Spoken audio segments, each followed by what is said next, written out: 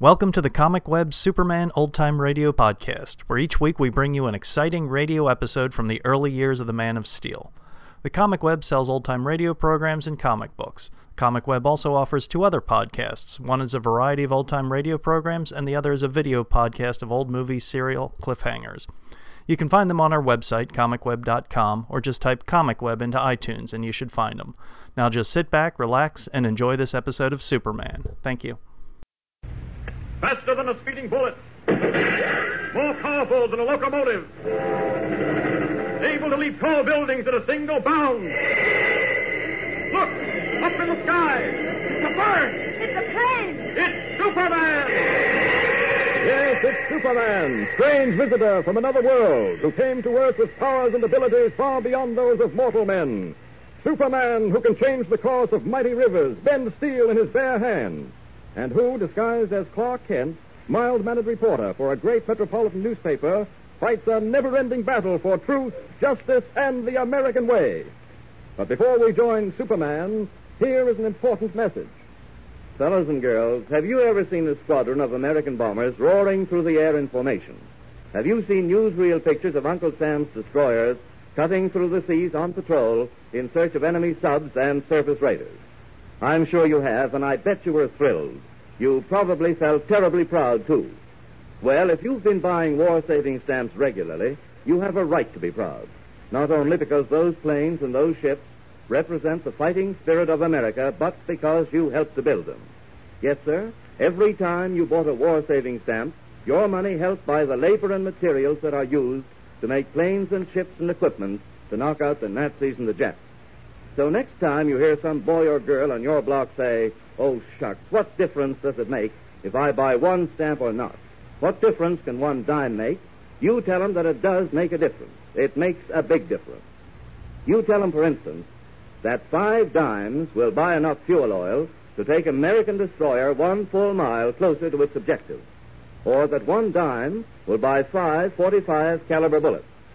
Tell them that if every boy and girl in the United States bought just one 10-cent war-saving stamp every day, it would add up to enough money to buy a lot of swift pursuit planes with which our Army and Navy forces could blast the Axis out of the air.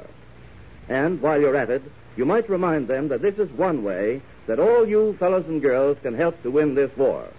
Now, after all, everybody can't join Uncle Sam's armed forces, but all of us can buy war-saving stamps.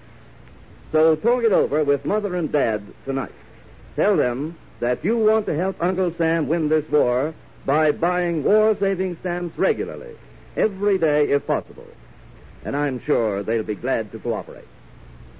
And now, the adventures of Superman. Superman and his companions in adventure are now in the Hudson Bay region of northern Canada, where they went to solve the mystery of the Headless Indian, an amazing phenomenon who rides a flaming horse through the night-filled forest. In our last episode, we heard how Lois Lane, lost in the deep woods in the midst of a raging blizzard, tried desperately to find her way back to the lodge. Niles Graham, otherwise known as the Laugher, had died of an accidental gun wound, and Lois had left him in the snow to return to the lodge. After hours of fighting her way against the storm, Lois suddenly realized she had been walking in a circle. All strength gone out of her, the girl reporter sank exhausted into the snow. Just then the howl of a wolf came to her on the wind, and she knew that the Wendigo, the werewolf, was abroad. And then, galloping through the night astride his flaming white horse, came the Headless Indian. Lying in the snow, unable to move, Lois watched with horror-struck eyes. Headless Indian. It's the Headless Indian, galloping through the night. It's true. There is a Headless Indian. Oh, no. No, it can't be. I'm seeing things again. It can't be true, because if it is, I'm safe. Of course you're safe, Lois. Oh, no. Oh, it's not you. It can't be Superman. How could you possibly have found me? I've been circling about looking for you. I heard you scream. You're suffering from exposure. Here, I'll wrap my cape about you. Oh, thank you. Warm. It was so cold. Now, listen, I've got to work fast. The lodge is 3 miles away, but I'm going to fly so fast that we'll be there in 5 seconds. I'm going to cover your head with my cape, otherwise the wind will cut you to ribbons. When I tell you, take a deep breath and hold it. Can you do it? Oh, yes. Good. All right, take a deep breath.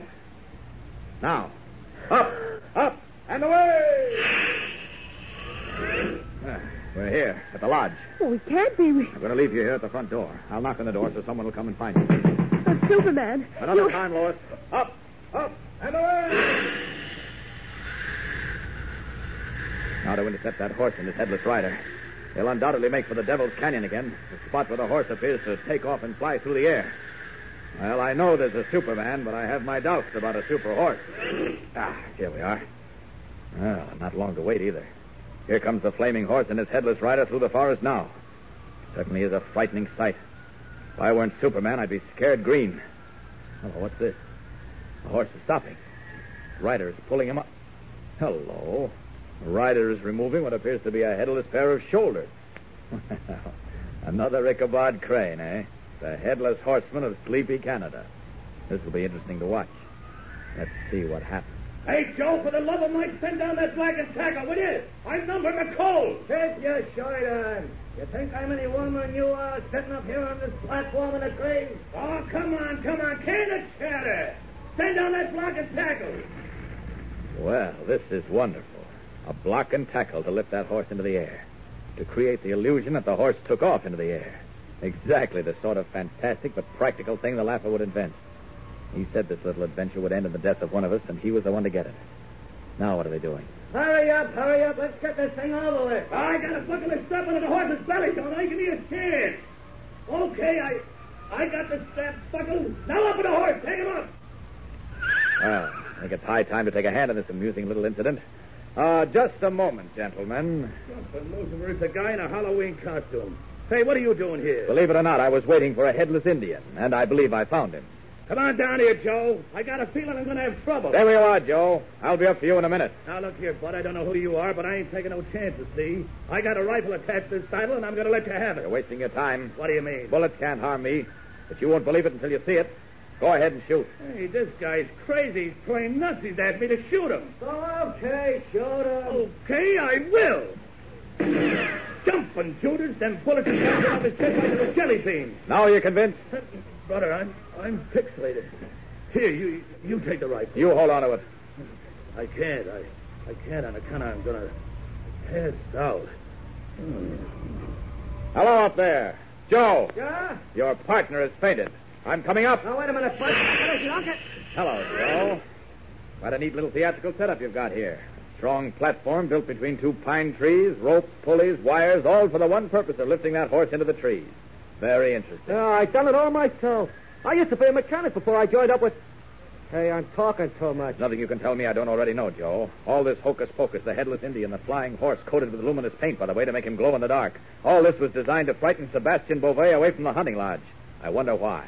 Get off, huh? Yes, I keep wondering why the Laffer went to all this trouble to frighten Sebastian away from the lodge instead of killing him. Will you explain that, Joe? Not me, bud. I ain't explaining nothing. But I insist, Joe. And I refuse. Don't refuse, Joe. I ain't talking. I haven't much time to fool with you, Joe. Talk or you'll be sorry. Nothing going. My wrist. Hey, look out. You're breaking my arm. Are you going to talk, Joe? No, I ain't. Help. Your last chance, Joe. Talk or I'll break your arm. Okay. Well?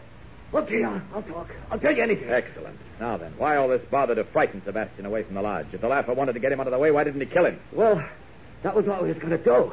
Until we found out that every night Sebastian played chess with that Money at Lake Minnow by shortwave radio. If we killed Sebastian, he couldn't play chess no more. And if he didn't play chess no more, the Money would get suspicious. Uh-huh. And if the Money got suspicious... He would have made the trip up to see what was wrong, and that would have spoiled the Laffer's plans, eh? Well, why did the Laffer want to get rid of Sebastian Beauvais? Why did he want to get White and Miss Lane and Kent out of the way? Well, the Laffer was in the counterfeiting business. Oh. We counterfeited everything from the United States currency to victory bonds, including Canadian dollars. I see. The cops was getting pretty close to us in Metropolis, so the Laffer decided to go far away, but he would never find us. So we hired this place from that French Canuck, and up we come. It took a lot of trouble getting the equipment in without the Canuck catching wise.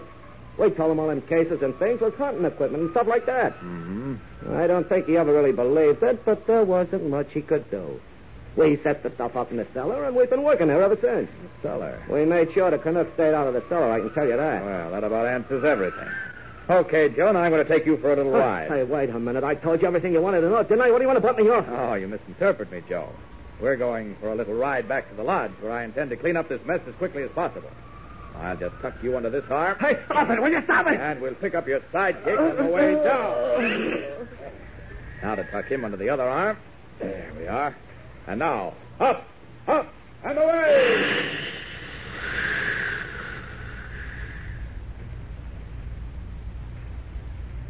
And I tell you, my friends, for the first time in 2 months, I can sit back and enjoy myself. Me too. No more worry, no more trouble. Well, the Northwest Mounted should be here by tomorrow night if they make good time. They can take your customers back with them. Say, by the way, Sebastian, you're sure they can't get out of those rooms we locked them in? No, it is impossible. You know, I used to amazed when I see all that counterfeiting machinery in the cellar. I should think you would have been. Yeah, never once they let me go into the cellar. I know it's something wrong, but what? I do not know. This Mr. Graham, he is the head of the great counterfeiting business? You mean counterfeiting racket? Oui. He was the man known as the Laugher? He certainly was. I was never so shocked in my life as when he confessed everything to me out there in the woods just before he died.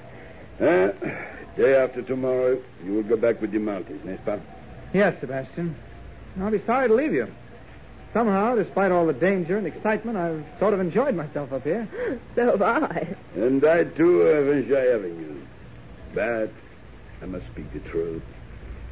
I would be happy to return to my quiet way of living alone by myself, with nothing but the wild creature of the woods. The deer, the caribou, the bear. This is my life. What was that? Sounded like the Laugher. We must be hearing things. The Laugher, Niles Graham, is dead. You think maybe he's ghost? Oh, nonsense, Sebastian. By this time, we should have convinced you that ghosts don't exist.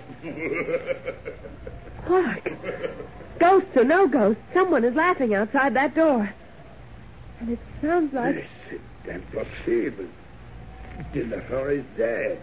You saw him die in the woods. What are we going to do, Clark?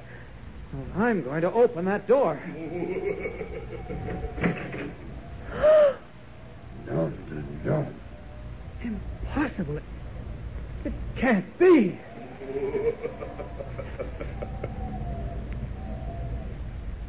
Lois, Kent, and Sebastian stand transfixed, staring in shocked amazement at a huge, fat man whose many chins are aquiver with silent mirth. Can this be a joke that someone is playing on them? Or can it really be... But wait.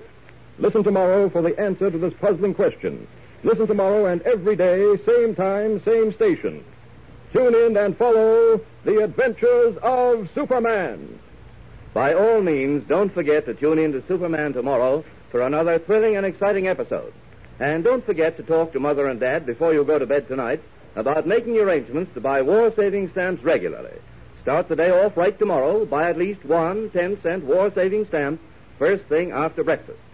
And remember what I told you at the beginning of this program. Every single dime is important because all our dimes put together can go a long way to help pay for the guns and the tanks and the planes and the ships we need to knock out the Nazis and the Japs. And here's an idea for you. Why don't you get together with your friends tomorrow and make a joint pledge to buy war-saving stamps every time you've got a dime? See which of you can buy the most war-saving stamps every week and every month. In that way, you'll be doing your share to win this war. Faster than a speeding bullet. More powerful than a locomotive. Able to leap tall buildings at a single bound. Look, up in the sky. It's a bird. It's a plane. It's Superman.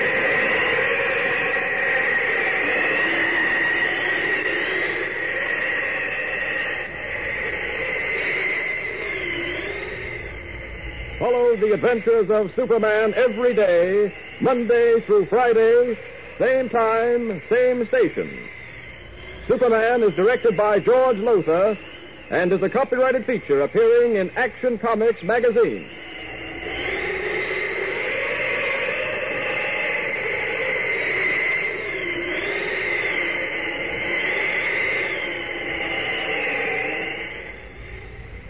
This is Mutual.